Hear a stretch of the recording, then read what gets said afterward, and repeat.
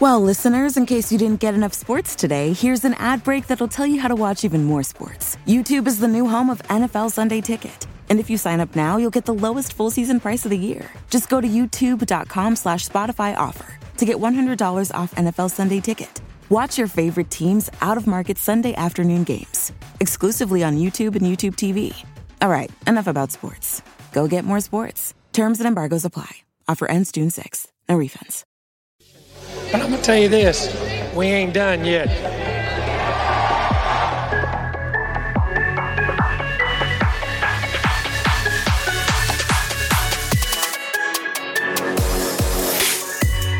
The Ineligibles podcast is back after a brief hiatus on the podcast end, but in real time, it's been about 2 weeks since we've been in the studio, so it feels good to be back. We each got a vacation in, both got to celebrate America's birthday. Chase, did you enjoy your vacation? Yeah, we went to the beautiful hill country down in Fredericksburg. I got to see my grandma and grandpa for the first time in a year and a half. So that was awesome. nice. The last time I saw them was whenever I went to their house for the Advocare Texas Bowl a few years ago, or Oh, man. a year and a half ago. So it was nice to finally get to see them. We got together and my mom got cookies made up for like birthdays, Christmas, Thanksgiving, all of that. So like we celebrated a whole bunch of different occasions all in one. But yeah, it was good time. Good. How about your trip? Yeah, so we went down to the coast this past weekend to visit my father-in-law. He's been living down there for about a year now in Flower Bluff by Corpus Christi. So we got a little bit of beach time, got a little bit of pool time. I went to a movie for the first time in about 2 years. Saw 12 Mighty Orphans, which is a fantastic movie. If you're listening to this show, it means you care something about football. So I would definitely recommend you go watch that. It's about Texas high school football during the Great Depression and this team of orphans, and it's good stuff. So you should go watch it. But that sounds like a oddly specific niche combination of two of my interests. I hadn't even heard of the movie, but I'm gonna have to go watch it. Oh no, man, it's right up your alley. Yeah. But yeah, we got to do that. Got to celebrate America. 2021 wonderful years of being a country. I didn't. America's just the greatest country in the world. Some might call that xenophobia. That used to be called patriotism. I mean, 2,000 years, that's like 4 times of the Roman Empire. So yeah, forget those guys. It's USA up in this hole.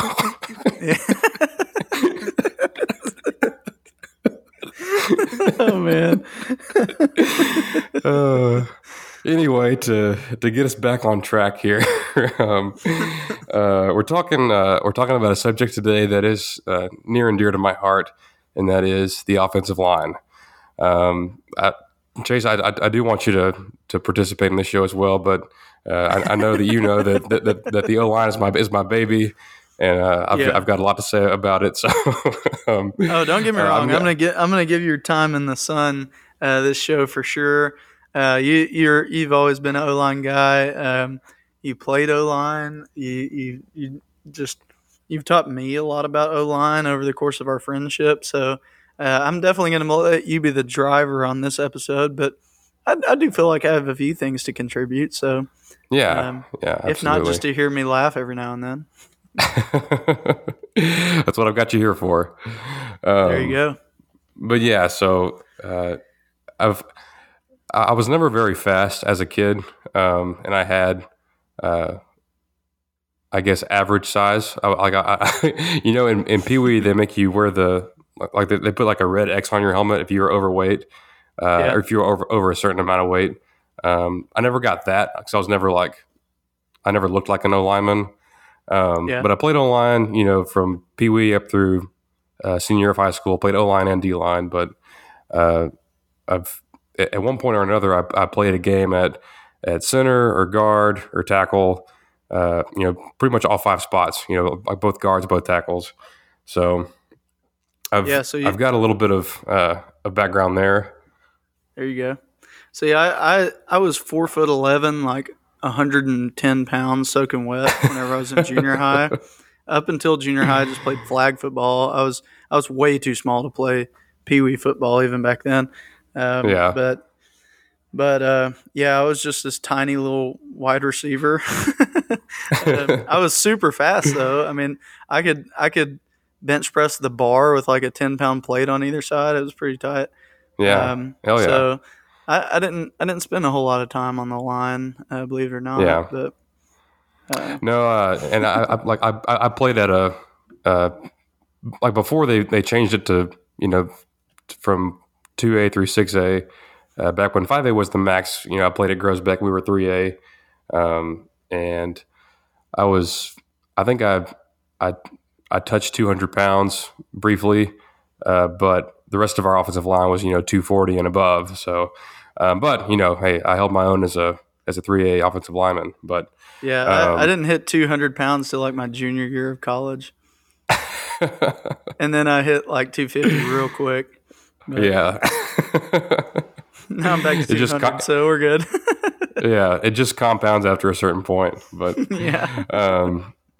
Anyway, like at least on the defensive line, at least those guys get a little bit of glory. Especially if if you're making plays in the backfield, if you're getting sacks, at least people know their names. Like if you're an O-lineman, unless you're really, really good or really, really bad, like there's nobody that knows who the heck you are. Like that's a good point.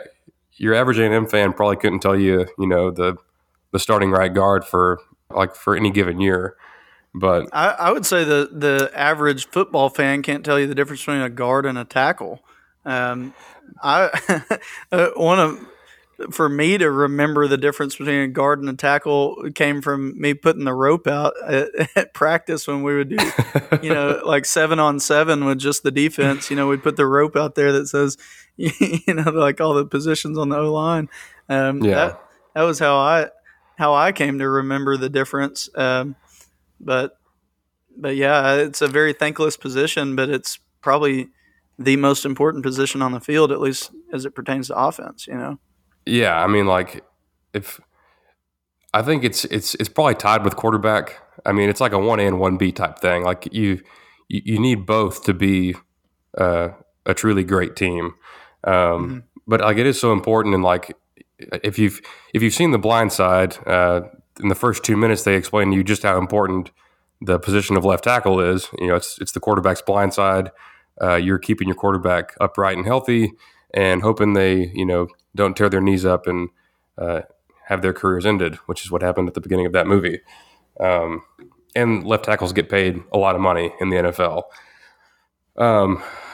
But yeah, so like basically my spiel real quick on offensive line is you don't have to look back very far to see its importance. If you're lacking it, just look at the Super Bowl this past year. Pat Mahomes is the best quarterback of his generation. I mean, after he's done playing, he's got a lot of time left, but he may go down as one of the best ever.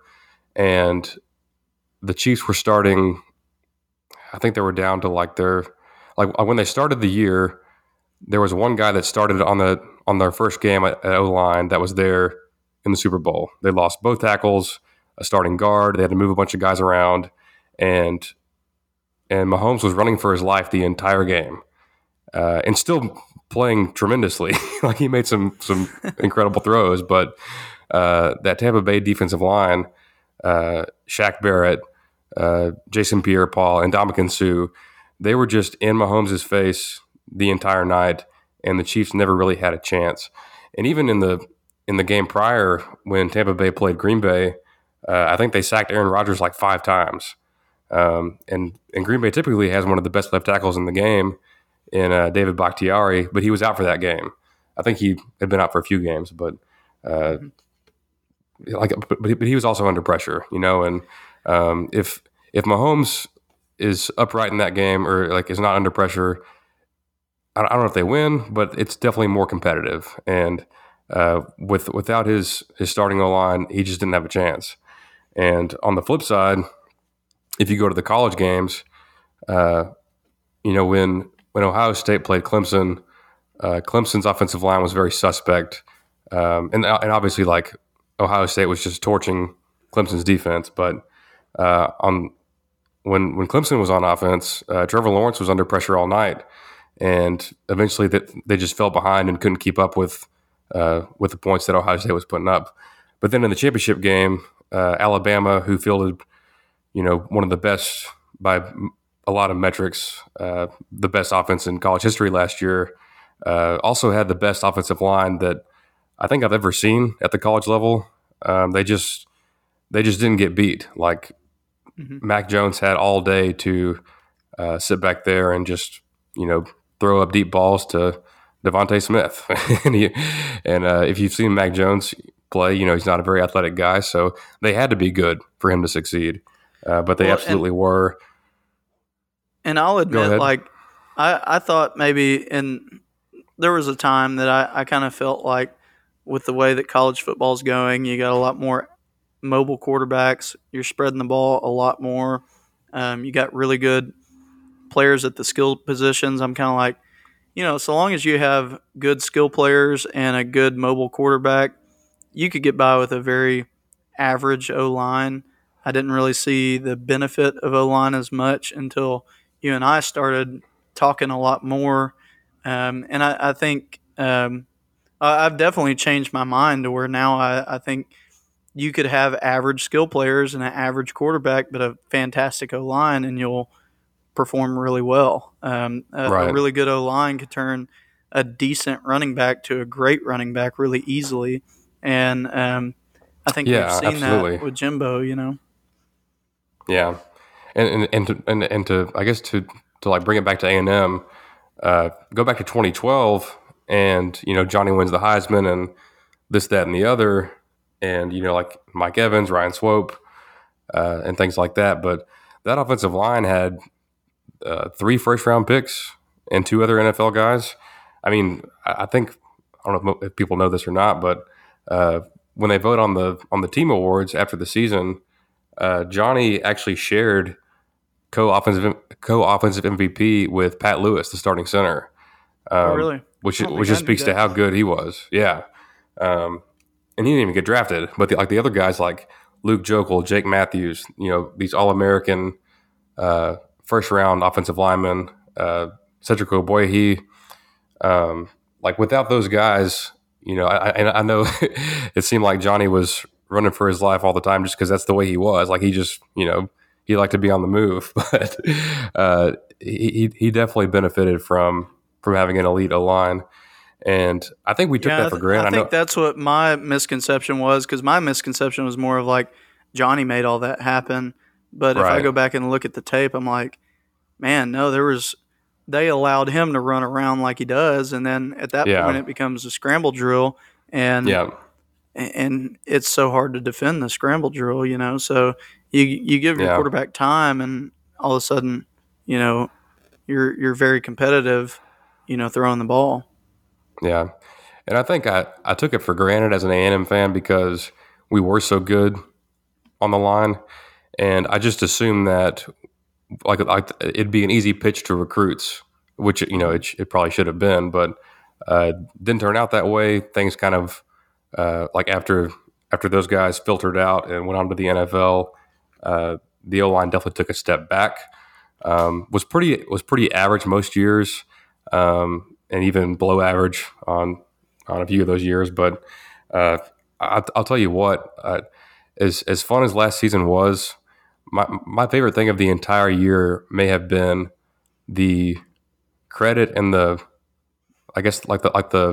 visibility that the A&M offensive line got. I love the name the Maroon Goons. It's a holdover saying from the Sumlin era. I'm glad it's still around. It's very fitting for that group of players, and it's just a great name for an offensive line group in general. And I loved seeing, Todd McShay was a sideline reporter for one of our games, and he's going on ESPN the next week saying A&M's got the best O-line in college football. They're just mauling dudes up front. Kellen's never getting sacked, and it made me really happy to see those guys get a lot of recognition, and of course, just to see them play that way. Like their play was outstanding. Kellen was sacked less than any quarterback in the country, and then on the other side they were opening up big holes for Spiller and A-Chain and those other guys to hit some big runs. But I do like the name Maroon Goons, but I do feel like it was a missed opportunity to be the Maroon 5. The Maroon 5, yeah. Well, I feel like there's probably some copyrights that may have prevented that. maybe so.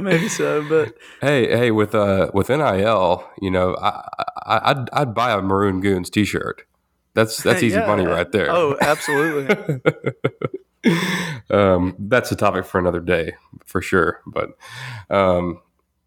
unfortunately, the bulk of the guys from last year's unit are gone. 4 of the 5 starters, but let's start with the one guy that does come back, who's probably the best one of the bunch, and in my opinion, is the best player on this team. It's close between him and Marv and Ainias and some other guys, but I've always been a big fan of Kenyon from when he was a recruit. Sorry, I should probably say his name, Kenyon Green. He's number 55. He played left guard last year, was a first-team All-American. He's moving out to left tackle this year, where he will protect the blind side of either Haynes King or Zach Calzada. And so far, it looks like he's taken to it quite well. We'll see how he does in live reps against some of the best edge rushers in the country. But I think I mentioned on here before that on Twitter I follow quite a few NFL scouts, and just going off of their their interest and who they talk about the most on the A&M team, it's easily Kenyon Green. They love the guy as a prospect and just like as a guard. Like, he's only got guard film so far, but they think he's a surefire first rounder at guard. And who knows if he goes out there and is an All-American caliber tackle, he may even go further up the draft boards and work his way into the top 10 or maybe even top 5. You never know. Yeah. But he is definitely a fantastic player. He's going to be a good player for us to use as a leader on that offensive line. We had such a veteran group last year that's going to be hard to replace, especially on the O-line, because they have to mesh well together. So it'll take some time for them to get back to that. But yeah, and I'm sure you'll get into this. I think when you look at just the ceiling for the players that are coming in compared to the ones going out, nothing against those guys. I mean, you just look at the ceilings, and you got to think that they're going to be a little bit higher on these guys. I think the guys that we had last year outplayed their expectations, which was right. Just nothing but good things to say about them for that. But if we can maintain that same idea and do it with better players at the beginning, I mean, that's a really good position to be in. On the NIL thing, you had a great NIL quote about Kenyon Green needs to be sponsored by Aggieland Green. I agree with that wholeheartedly. That would be a pairing that needs to happen. College Station needs to see Aggieland, Kenyon Green, That's right. Shoot, I had a point in there and I lost my train of thought for a second. Sorry, I'm good at throwing you off with those. it's all good. But yeah, no, like Kenyon, he was a 5-star prospect coming out, and I'm sorry, this is what I was going to say. I feel like so far on this show we've just been we've been pretty positive, and rightfully so. Like, there's a lot to be positive about, but just to put things in perspective, if we had a podcast a year ago, I don't think we would have been optimistic about the offensive line. At least I think we would have said it was a big question mark still. Yeah, and like one of the things we've talked about this before, you and I have, that I always feel like this time of year, and this could just be coincidental, but this time of year, every time I'm like, man, this is going to be the biggest question mark going into this year, it almost always ends up proving to be like one of our biggest strengths. And then at the same time, strengths that we say like, oh, this is going to be our strong point this year, a lot of times ends up being a big question mark right as the year goes into it, Right. So like in some ways, I would say that our biggest strength on offense is the running backs, and our biggest question mark would be O-line. But just if history teaches me anything, it would be by the end of the year we might be saying the reverse of that. That the biggest strength coming out of the year was the O-line, and biggest question mark is running back because we might have early exits, we might have guys that don't pan out like we think they will. Hopefully we don't have any injuries, but that's possible. It's part of the game. So that's what's happened before. I think it was either last year or the year before where running backs going into it was like our number one strength. And by the time, it was the year before last, because by the time we got to the season, we only had one running back, and that was Isaiah Spiller, But this time during that year, we had like 7, and we were like, oh man, Corbin's going to be great. Spiller is going to be a good backup to all these guys. And then they all kind of went different ways or got injured or whatever. So hopefully that doesn't happen. But it just seems that a lot of times whenever we have big question marks, all of a sudden they prove us wrong. So I would have said O-line was one of my question marks last year, and look what they did. So hopefully we see the same thing happen this year where it's a big question mark, but maybe by the end of the year, it's one of our strengths. Right. And like, I'm about to say something, but I don't want people to think that I think this O-line this year is going to be better than last year. But at this point, I'm more optimistic about this group right now than I was about last year's group at this time last year, if that makes sense. I just feel like there's I think you touched on it a bit in there, but I think the guys on this unit coming up have a lot higher ceilings or more potential, especially when it comes to the draft. Like of the 4 guys that left, just one of them got drafted, and you can make the case, maybe a couple other ones should have been selected at least late, but Dan Moore went in the 4th round, and the other 3 guys had to go the free agent route.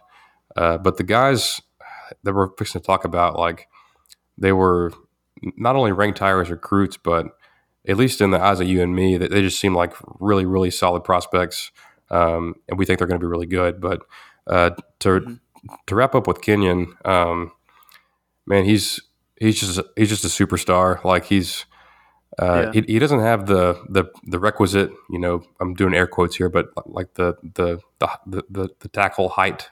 Like he's not 6'6" or anything. He's 6'4", but he's got super long arms that allows him to play well on the edge. He's 325 pounds. He excelled as a guard last year, which typically tends to be a bigger body type, and maybe he'll play that in the NFL.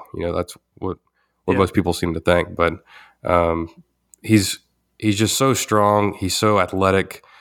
He's so balanced. He's smart. He knows who to block. When he's helping out elsewhere, he's keeping his eyes up. He's looking for a blitzer to come in, or he executes everything extremely well. Like he's just a daggum good offensive lineman. I mean, there's not much more you can say about him, but he just plays so daggum physical. Like on there's one draft analyst in particular I follow. His name's Ryan Roberts. He had a really good article about Kenyon, and I'm paraphrasing what he said. I forget one thing he said, but he said some people choose physicality and some choose finesse. He says Kenyon Green chooses pain, and he doled out a lot of pain last year, and I think we should expect the same this year.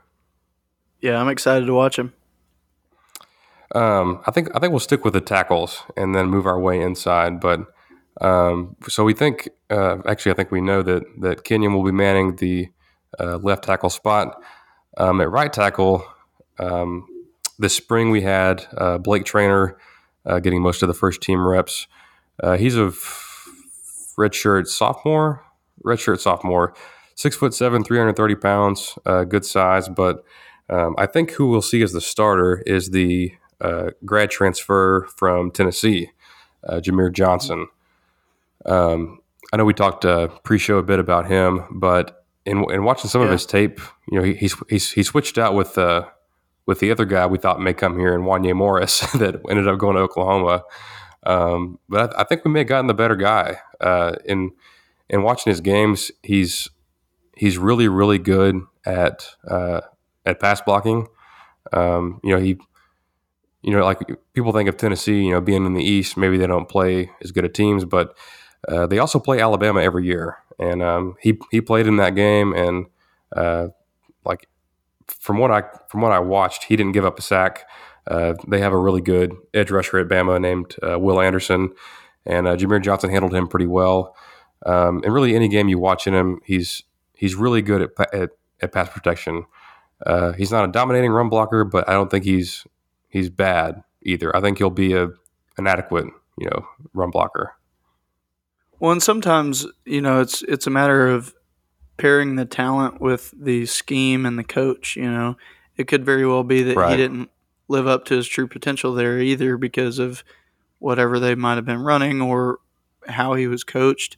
So him having the experience as being a grad transfer will really help, because he has, you're taking a guy who's been in college, who's learned the college route, who almost gets a second chance, if you will, as opposed to somebody who's a 17, 18-year-old kid coming out of high school that hasn't lived that life experience yet.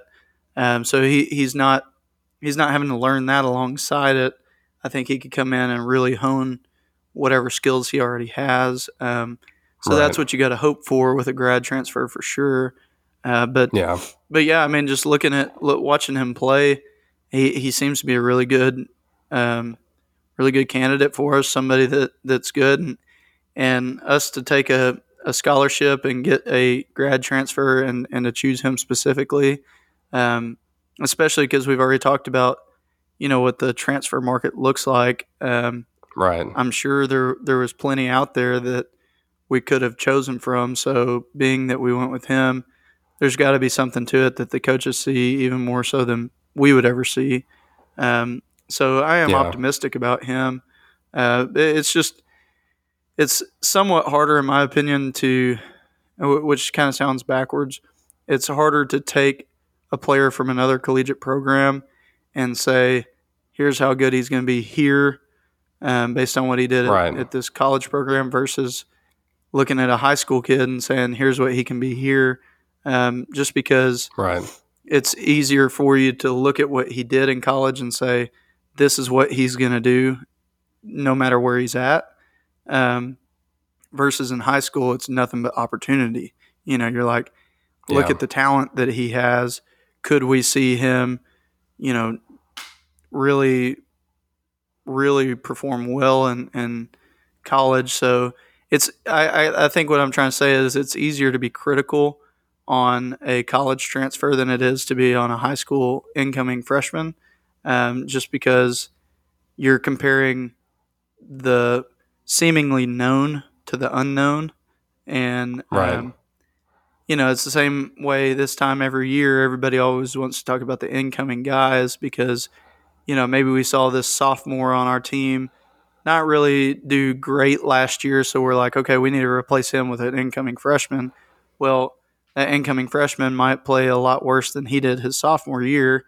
And come his junior year, he's going to perform a lot better than this incoming freshman would. So it's harder to tell because it's easier to be critical on him, I think. Yeah, I think there's something to that, and it's unfortunate that he couldn't be here in the spring. Like we couldn't get a look at him, in the spring game and take anything from that. But I mean, I think this is going to be his 6th year playing college football. So I mean, he's got a ton of experience. I mean, he's a seasoned veteran at this point. He played, 15 or so games. I think he started that many games at Tennessee. At one point, I just thought of here on the spot. He started at left tackle for Tennessee last year, which typically has to go against the best edge rusher on the opposing team. But A&M has that spot locked up, so we think he'll be on the right side, which theoretically he'd be going against the opposing team's second best edge rusher, most of the time. But that's just it's just one more factor in there to see how he's going to do. But he's not crowned the starter right now. Like, he's going to have to come in here and compete and lift and all that stuff. But I think his primary competition is probably Blake Traynor, who we talked about briefly. A few other tackles. I guess let's talk about some younger guys that are coming up. The one that stands out, well, I don't know if I can say that because there's a couple of them that stand out, but maybe the highest rated of the bunch at tackle was a guy named Reuben Fothery, or Deuce Fothery, super high ceiling guy. He's 6'8", 315 pounds, incredibly long arms, still very light on his feet at that size. I think people see, like, the bigger an offensive lineman, the better, and that's not always the case. Like, you can be 6'10" but have lead feet and be a terrible offensive lineman. But yeah, I remember there was one year where Arkansas had like the biggest, like they were all like 6'10", and like all of them were like 350 pounds. And every time you would watch them play, they would always be talking about, like, this line is, weighs more than 7 elephants, or like it would just be some ridiculous like graphic that ESPN would throw out there. And then they lost like all of their games. So, size isn't always everything, when it comes to that. So, yeah. But yeah, on Fothery, like, it is rare to see someone of his height that's still able to move, but he definitely can. He was a standout basketball player as well, which on that note, he's never really been committed to just football and lifting weights and eating and and filling out and getting stronger. So I think the ceiling is extremely high for him. I don't think he'll unless we're blowing somebody out. I wouldn't expect him to see too much action, but in those games, that'd be great for him to get in there against a Kent State or a Prairie View and get some reps and get some time in a live game against someone that's not DeMarvin Leal that he has to block in practice every day. The other guy who I'm very excited about, and we brought him up a little bit in our Q&A on the subject of international players, but that's Jordan Moko from the land down under in Australia. I think physically he's as gifted as anyone on the A&M roster, on the offensive line. That is, I don't think he's going to be a plug and play All-American player out the gate. I think he's only played 2 years of football, I believe, and that was in another country where he may not have gotten like the elite coaching that he's hopefully going to get here. But from a physical standpoint, I think he's 6'5", 330 pounds. He's built like a brick. Extremely athletic, and just if he can get down the football part, then like he's got the physical part set. Like he's set in that regard. But if he figures football out in the next few years, he's going to be a really, really good player. Well, I think that's what makes his story fun to follow. Like, it's going to be a really fun one to follow, to see, like, how does it, will he be able to pick it up right away and contribute right away? That would be really cool. Or is it one that we don't see him hit the field for another 2 or 3 years? And either way, like, it'll be fun to follow. But I could see him, depending on how quickly he picks it up. Like, he is a monster athlete. I mean, he's definitely got the strength and the he's got the goods. Yeah, I mean, he's tough. So I'm excited to see him play because he can definitely become a mauler. I'm just curious how long it'll take for that to happen, Yeah. It's definitely a cool story, and I know Aggie fans like hearing that stuff. That I'm sure it'll get brought up on ESPN if he's ever a starter. But no doubt, the Ineligibles podcast is letting you know right now that he's a dude from Australia. And, ESPN is going to beat that drum every time he hits the field as a starter.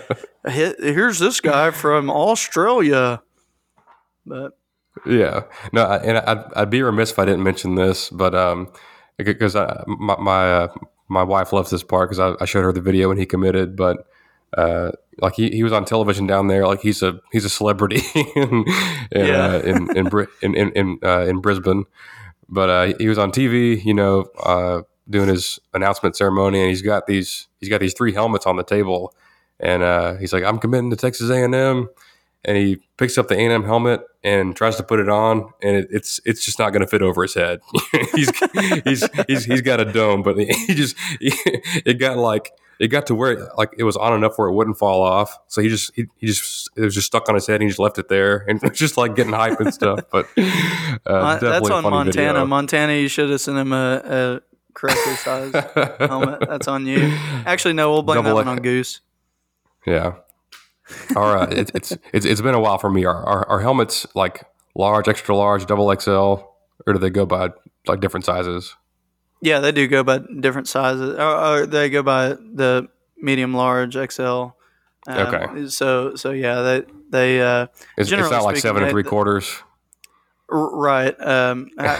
I don't know. There might be something to that on some of the specialty helmets I don't know about. But for the majority of the helmets I ever dealt with, no, they were all, had certain sizes. But then, of course, they have like air in them. The pads are all air, so we would fit them to their head and then fill the air correctly, to where it wouldn't move around. Right. But yeah, like, and the same thing with Moko as with Fothery. Like, you hope that you get up big on some opponents this fall and get him some action. Like he's never played in a college football game before, so even if it is a lesser opponent, just getting those live reps and getting that experience, I think it's going to be a big deal. And next year, it's going to be interesting to see, if either of those guys step up. Really quick before we go on to the interior guys on the O-line. There's a few more young tackles. Trey Zune is a true freshman from Fort Collins, Colorado. 6'6", 310 pounds. I think he was born in College Station. I think both his parents are Aggies, but he's an interesting prospect. And now that I think of it, I think I may link this tweet into the show notes of this episode. But he posted a video on Twitter about a year ago. He's got like a trainer that he works with, and his trainer is absolutely electric. He uses some language that I won't really? I won't use it on this podcast, but I will link to that so you can go enjoy that for yourself. But it's fun to watch. He's a wild man.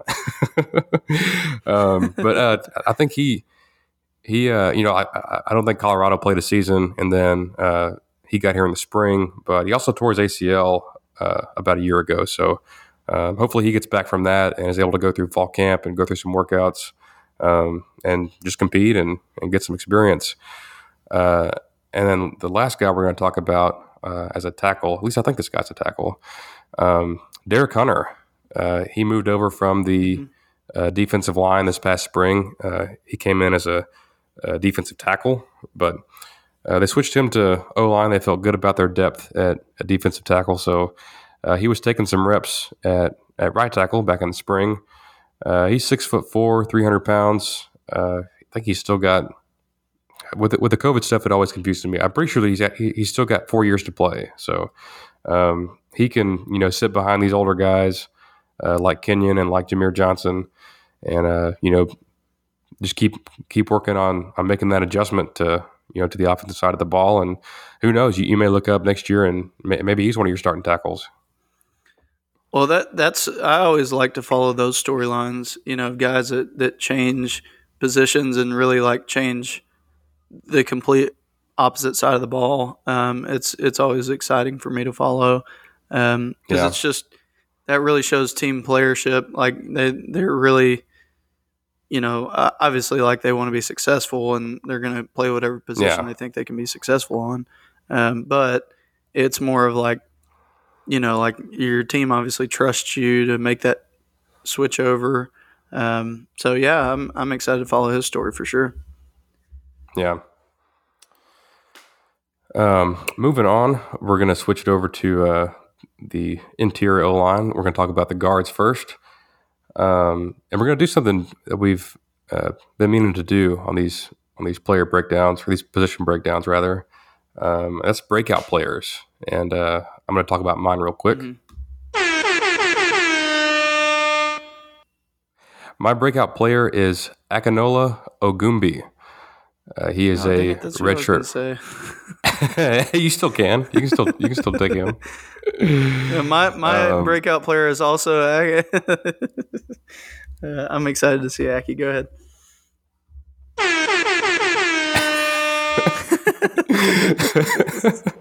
But yeah, man, Akinola. He's a redshirt freshman. I should have clipped that. I need to get that one in here. He's a bad boy, but he is a bad boy. I think he wears number 73. No, he's 74. But he's from Fort Bend Kempner. Big dude. Looks like a guard. He played in a wing T offense in high school, so all of his highlight tape is just him driving other dudes into the dirt, and it's very, very fun to watch. But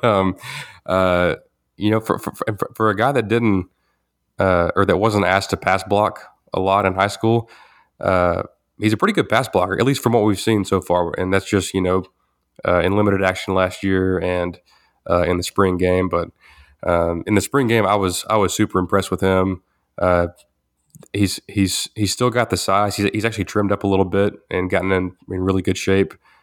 He's very quick on his feet, and he's my breakout player for a reason. I think he's going to be a big piece of this A&M line. He may be the second best guy on the whole unit, but I'm really pumped to see him this year. I've followed him for years on like Twitter and Instagram and stuff, just because he's always been a pretty fun person to follow.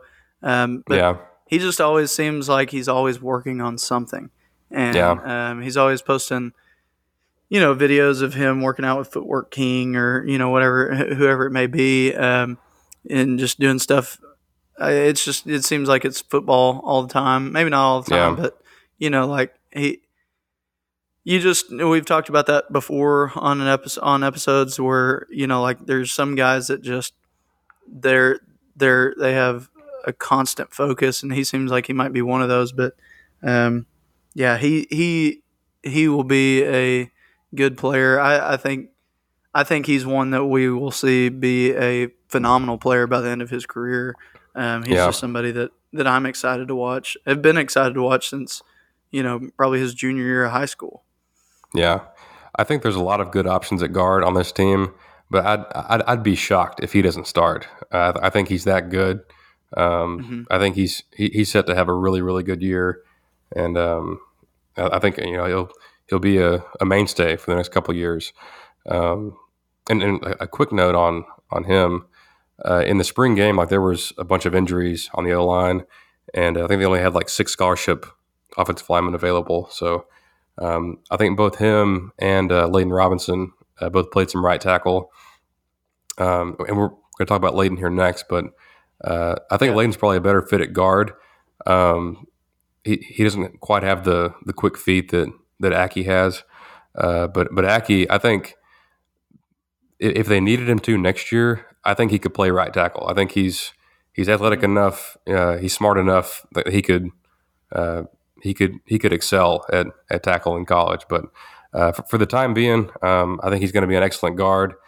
But I think he'll start at left guard next to Kenyon Green. On the right side is who we expect to start and is going to have to battle to keep some other guys from taking his spot, but is Layden Robinson, a.k.a. War Daddy, as he was termed by Cole Kublek of the SEC Network. War Daddy. If you don't get that joke in the South Carolina game last year, I think we were up like 41-3 or something, and they put the backups in, and they put Layden in, and Layden, if you listen to like Texas Radio and people like that, I think he was giving Jared Hocker a good run for his money to start at right guard last year, but they ended up keeping Hocker, and Jared Hocker had a great year, and he's gone now, but we've got War Daddy stepping in, and he stepped in that South Carolina game and was just destroying dudes, just putting people on their back, just disrespecting the South Carolina defenders. And Cole Kublek, he watches film of the SEC lines every Sunday, and he tweeted out, like, with no context, like no video. He goes, "A&M unveiled an absolute War Daddy last night," and I think he followed that up with a few videos of Layden. But man, this dude, I've been excited about him for a long time. He's from Manville. He's a redshirt sophomore. He's a third-year guy. Built like a tank. There's no one in college football that's going to push this dude back. You may be able to get around him, with quickness, but when it comes to power, this dude's got it. He's gonna anchor down, and he's not giving up any ground when it comes to that. Yeah, I've said on here before that Ryan Broniger from Texags is one of my absolute favorite analysts, I guess, in terms of evaluators. Thank you. And he always just has some of these guys that, like, you don't like, if you listen to everything that Texags puts out, like, you'll hear him beat the drum of these guys that if you go and look at like 247, they're like a 3-star. He jumps out as being one. I remember Ryan just being all about him back in high school, and so those guys, anytime there's somebody like that, like, it gets me all excited to see them, because I'm like, okay, if Bronny's saying this, then this guy's probably really good. And sure enough, like, he's the tape that he's put out there, he's shown that he's really good. So I have a lot of faith in him coming into this season, because I think it was last year was just one of those things where if he needed to start, he could have started and he would have done really, really good. But we didn't need him to start at that moment in time. So, you're going to go with your senior who's been there, with the same guys for years.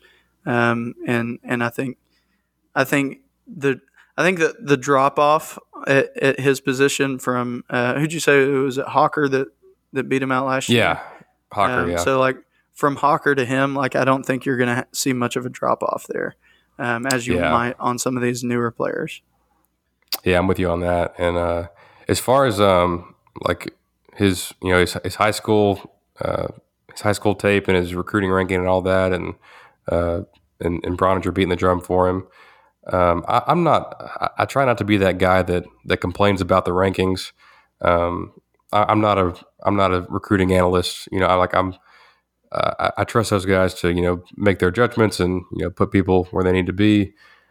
But with Layden, I remember the summer before his senior year, he went to all the camps, which is a big factor in those rankings. If you go to our camp and you do well, we'll bump you up. But he went to every camp that they held and dominated everyone he faced. Like, he won the MVP at every camp.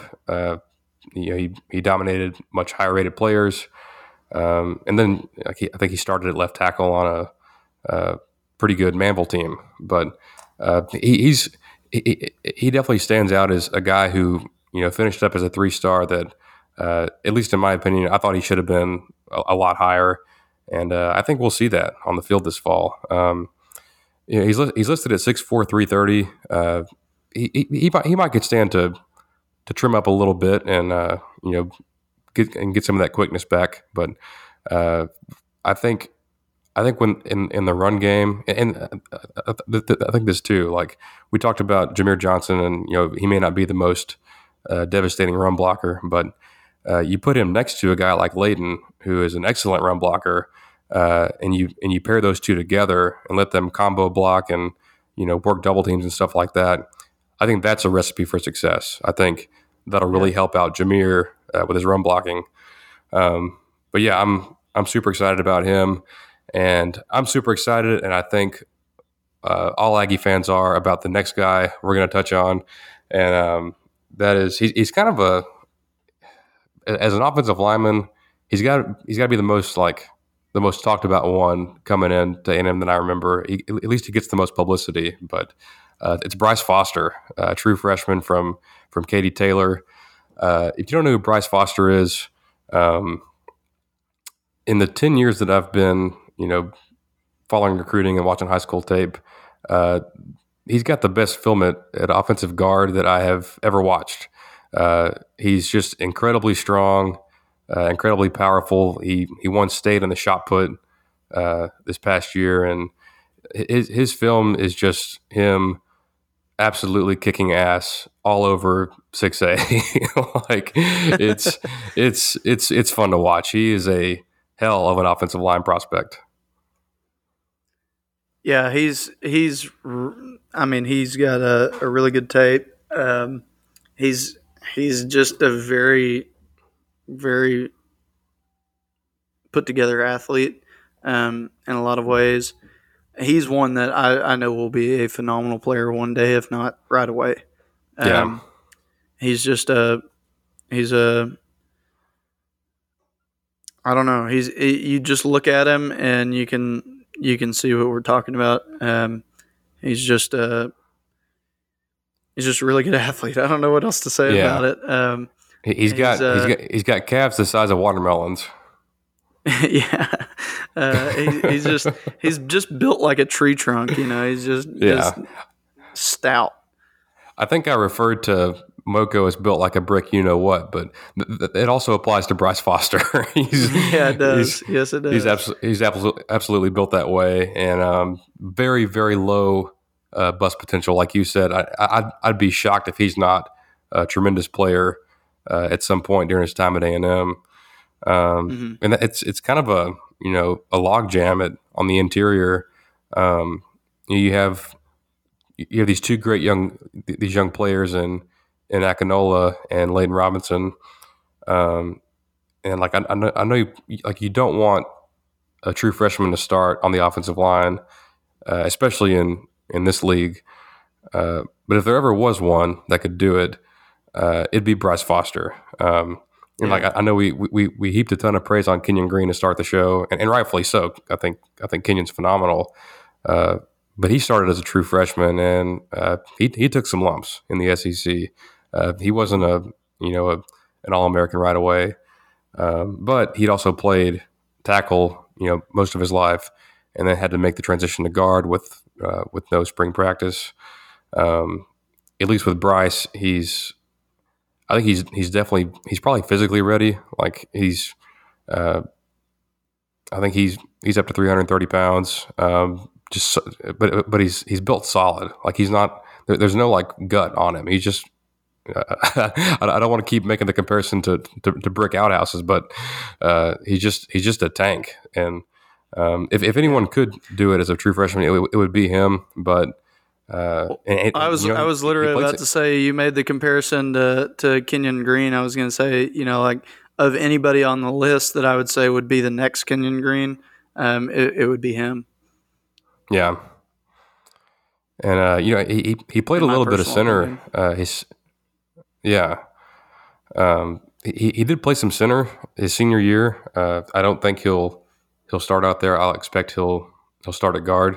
Or he'll start out, at guard and probably be second team. But maybe down the road, maybe next year, if they, it's good to have options. Like I feel like in the past we've been definitely we've been paper thin as far as depth goes on the O-line. Now you're like, oh, if a guy goes down, you feel pretty good about your backup prospects, and and especially for the future, if you want to move Aki out to tackle and bring in Foster at guard, that's still a pretty salty lineup, So there's definitely that's options. Where you want that depth on the O line exactly more so than you want it other places, because that's where injuries are more likely to happen. And I'm not even talking about like career-ending injuries. I'm talking about just like little, like you tweak your leg in the wrong way and you're out for a game. Right. That's more likely to happen in the trenches than it will, running a route. So, yeah. Well, he's an awesome prospect. We've got some good depth at tackle and at guard. I'll mention briefly Grayson Reed. I think this would be his 6th year. I'm not even sure if he's on the team.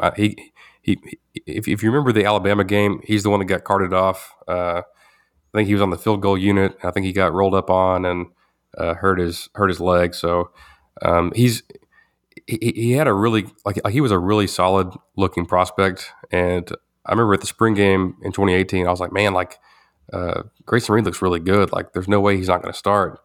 And then he just kind of battled injuries, and he was never able to reach that potential. But if he is still on the team and he is healthy, that's just one more guy that you have for depth. If you want to, if he's still healthy enough to come back to the team and go through practice, it's good to have that experience, and it's just even more depth that you could have there. Yeah. And I think the last guard we'll talk about is Josh Bankhead. He's a redshirt freshman, second-year guy from the Woodlands. He was definitely a lesser rated prospect, but he's a little bit like Layden, where he's a really strong dude, and he didn't get a ton of recruiting hype, but I'll tell you this: in the spring game, he was one of the few healthy O linemen that we had, and he looked pretty dang good. He was on the second team offense, so he had to go against the first teamers on defense, and he had to go against McKinley Jackson, who we'll talk about when we get to the D line. But McKinley Jackson is a stud defensive tackle, and Josh Bankhead more than held his own. He got beat a time or two here and there, but he held up really well all day, and I know we keep harping on it, but there's a lot of good options here. I think you have to feel pretty good about the guys that we have, in the pipeline, and it looks good for the foreseeable future. But we're going to wrap it up here with center, and this position, and I think particularly this player that we're going to start with. He may be the most pivotal player of the season, on the team, because if he's healthy and he's good, it's going to make a world of difference. And that is Luke Matthews, the fourth brother. I know he's the last one, but he's I think he's the fourth. But he's the younger brother of Jake Matthews, who you all know, and Mike Matthews, who started at center back in the Sumlin days, but he hasn't been able to stay healthy the past few years. He's another guy that was kind of battling out with the entrenched starter last fall, but hurt his shoulder and wasn't able to come back from that last year. But it appears that he's healthy, and he really needs to be, because I think he's you just can't have a bad center. And I'm not sure if the person that would take his place would be bad, but I feel like this team really needs him to stay healthy and to step up and take on a big role. Well, and I'm excited to see him, mainly because the Matthews clan has always been, they're they're just they're all just fantastic. They they have they're just a family of they're like the Mannings, but but on the offensive line. But I remember Mike told me once upon a time, I think we offered him whenever he was in like 6th grade or something stupid. Like it was, I don't remember how young he would have been back then, but I remember Mike telling me like, he's going to be the best out of all of us. And so of course he's the little brother, but everybody always said that he was going to be the best one, coming up.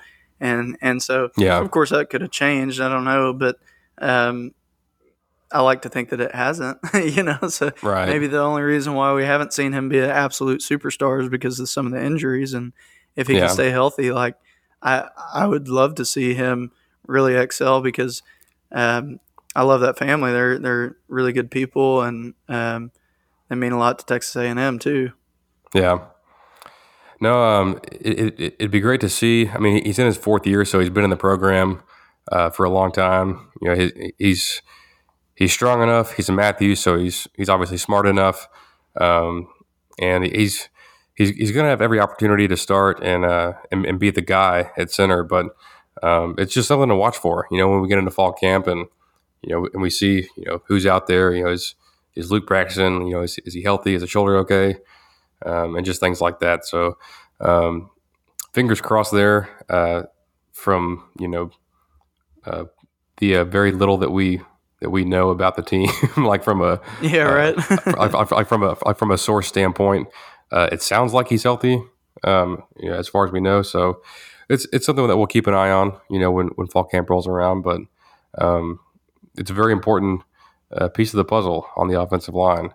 For other prospects at center on the roster, it kind of surprised me the guy they put there in the spring. True freshman Matthew Wyckoff. Like I said, true freshman, came in the spring, and he's 6'6", so I think I just assumed that he would be a tackle with that length and that height. But I think they like his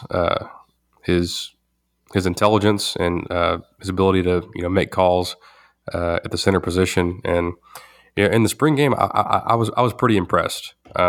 He wasn't perfect, but for a kid, who this is a line that everyone uses, but I think for a kid that should have been at his high school prom, playing against a bunch of grown men on the A&M defensive line, he looked pretty dang good. He held his own, and if needed, it's not ideal that he would be the guy this year, but I think from what we saw, it wouldn't be an absolute disaster. It's not like having a 250-pound walk-on out there. I think we'd have a decent player. Yeah, I would love to see him. And part of that could be that I could see if for some reason Matthews wasn't out there, I could see them putting Aki or Bryce Foster, some of the guys that we already mentioned. I could see them rolling them in before they put him there. But for sure. It could be that they're playing the long game. They're getting him started early on it, so that 2 years from now he's the natural pick, for us. Yeah, that's he's like what the center I of the future. Expect is happening, but I'll never limit anybody because I don't ever know what's going on the inside. So it could very well be that he's a phenomenal player and we just haven't seen it yet. Well, and I guess like the last point I'll make here is, I think we both expect that both tackles will be gone after this year. Jameer Johnson, because of eligibility reasons, he'll be done with his college eligibility, and then Kenyon Green, a likely first rounder in next year's draft. But everyone else we've talked about is going to be here the following season. All these interior guys, like whoever starts, at both guards and at center, is almost certainly going to be back the following year. So, it's something to watch for. If this line performs at a high level, it's going to suck to lose somebody of Kenyon's caliber, but there's a lot of good young players on the line, and it's important. It's extremely important, like we've talked about, And I think we're set up well, and not just with the guys that we have, but we won't talk about the specifics, but even the guys that they're recruiting in the 2022 class. Yeah, I think just the depth that we have now moving forward, I feel like we've built the depth that we've needed for a while, and I think it's now just going to become refill those positions, and I like to see that, because I hate having to always constantly watch it go from the same group of guys for 3 or 4 years, and then they all leave, and it's a brand new slate of guys. I'd like to see more plug and play. But, right. I think we're definitely at that point now where we have the talent there, and it's just we got to keep filling it. Yeah. Well, I guess the very last point I'll make here is I think you touched on it a little bit earlier too. Is I know we've said a lot of positive things about this group, and I think we're excited about them. I think they're very good prospects, and we haven't seen them in a game yet, but our hopes are pretty high that this group can perform at a high level. But on the flip side of that, it is a pretty inexperienced group, at least outside of the tackles. And like you might see it take a few games to really start working together as a unit. That aspect is more important on the offensive line than any other position. Is communicating with the guys next to you and executing the calls properly. If you look back, I wouldn't be surprised if we have different guys play throughout the year, or if the unit at the end of the year is a different unit than what we start with. Just because of all those factors. Yeah, but like if you look back at 2019, like from the first game against Texas State, like Texas State got a lot of pressure on our quarterback that night, and it wasn't because they were like physically whooping our O-line. They were just like there's just guys running free because like our like it was a new offensive line coach, and we weren't communicating well with each other pretty much, and that kind of persisted throughout the year. But it's something that did a complete 180 last year, and like it was an A+ from a communication standpoint. Like they picked up blitzes, they picked up stunts. There wasn't people just running free, and hitting Kellen in the face. So if this group can at least communicate well, they've got the physical tools and the ability to be a really high-end SEC unit, and keep the starting quarterback, from getting hit, like Pat Mahomes did in the Super Bowl, and open up some holes for our great running backs. And I don't know, man. I love O-line. I love this episode. I'm excited to see how they do. I may even dabble in some video breakdowns. If that is there you go. I would love to see you do something some that we're video interested breakdowns. in. You'd love to see it, but yeah, no doubt. How about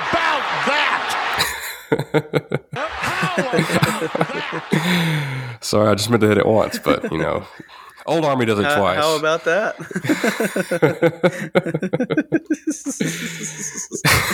Oh Lord. Well, that was fun, man. It's good to be back. I think like after 2 weeks of not recording, it felt weird at first, but it did feel like weird always, at first. It felt like it's been a year. Yeah. So let's not do that again. So yeah, definitely not. Yeah, but we appreciate you listening. As always, go subscribe on Apple Podcasts, Spotify, or Google. Follow our pages at inaligiblepod at gmail.com. We had a great response to our Q&A episode. So keep hitting us up with some more questions. You can email us at inaligiblepod at gmail.com. We'll talk to you next week. We're talking SEC West finally and SEC East. So you're getting all the content next week. So we apologize for our brief hiatus, but we're we're 58 days away from football and 28 days from fall camp, so it's time to start getting excited. So have a great weekend, and we'll talk to you next week. Bye.